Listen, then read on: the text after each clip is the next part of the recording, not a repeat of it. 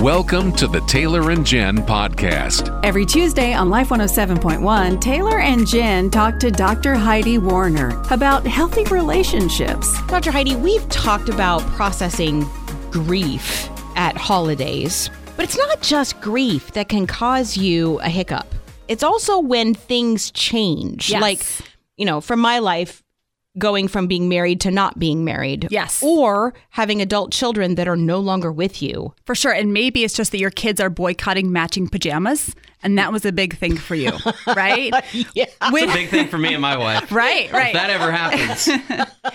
We can't always predict how things will affect us over the holidays. Sometimes it's something like pajamas that might not seem like a big thing, but for whatever reason, it hits you. And it's a change that hits you hard. And maybe you took the last 5 changes in stride and it wasn't a big deal, but for whatever reason, this year, something's different and it's hard.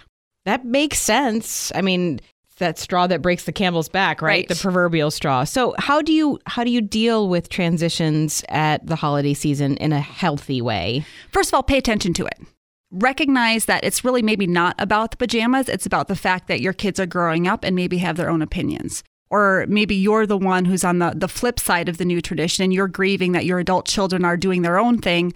And it means it's a change in seasons. It's a change in seasons of life, which I have to say, those are harder than I thought they would be. And they're sometimes signified by those small things. So recognize that that's what's going on, and it's okay to have some emotion about that. And I think the challenge that we have is how do we both hold the emotion of change while we also fight to not miss what is still good and what we still do have in front of us. Do you hold the tradition tighter than your own family relationships? Right. And that's a recipe for broken family relationships. Yeah. The tradition is important because of the meaning and value behind it, not because of it in and of itself. Yeah. And so how do you not fight so hard for a tradition that you then lose the people that make that tradition what it really is? Yeah. Mom, why do we do this? Because we always do it. Right. Right. It's how we get married. No, I laugh because I'm pretty sure I've said that before. So we all need to really take a good hard look at what does flexibility mean? We're not asking ourselves to be flexible about values or about relationships. We're asking ourselves to be flexible about the way that those show themselves. And so if you're struggling, find a way of letting your family know, this is why this is important to me. And then seeing if you guys can work together at recognizing that value, living it out, but maybe in a way that's slightly different than how you've done it before. Sure, compromise works. Oh, yeah. Compromise absolutely works. And sometimes you can accommodate all the parties involved in some way or another.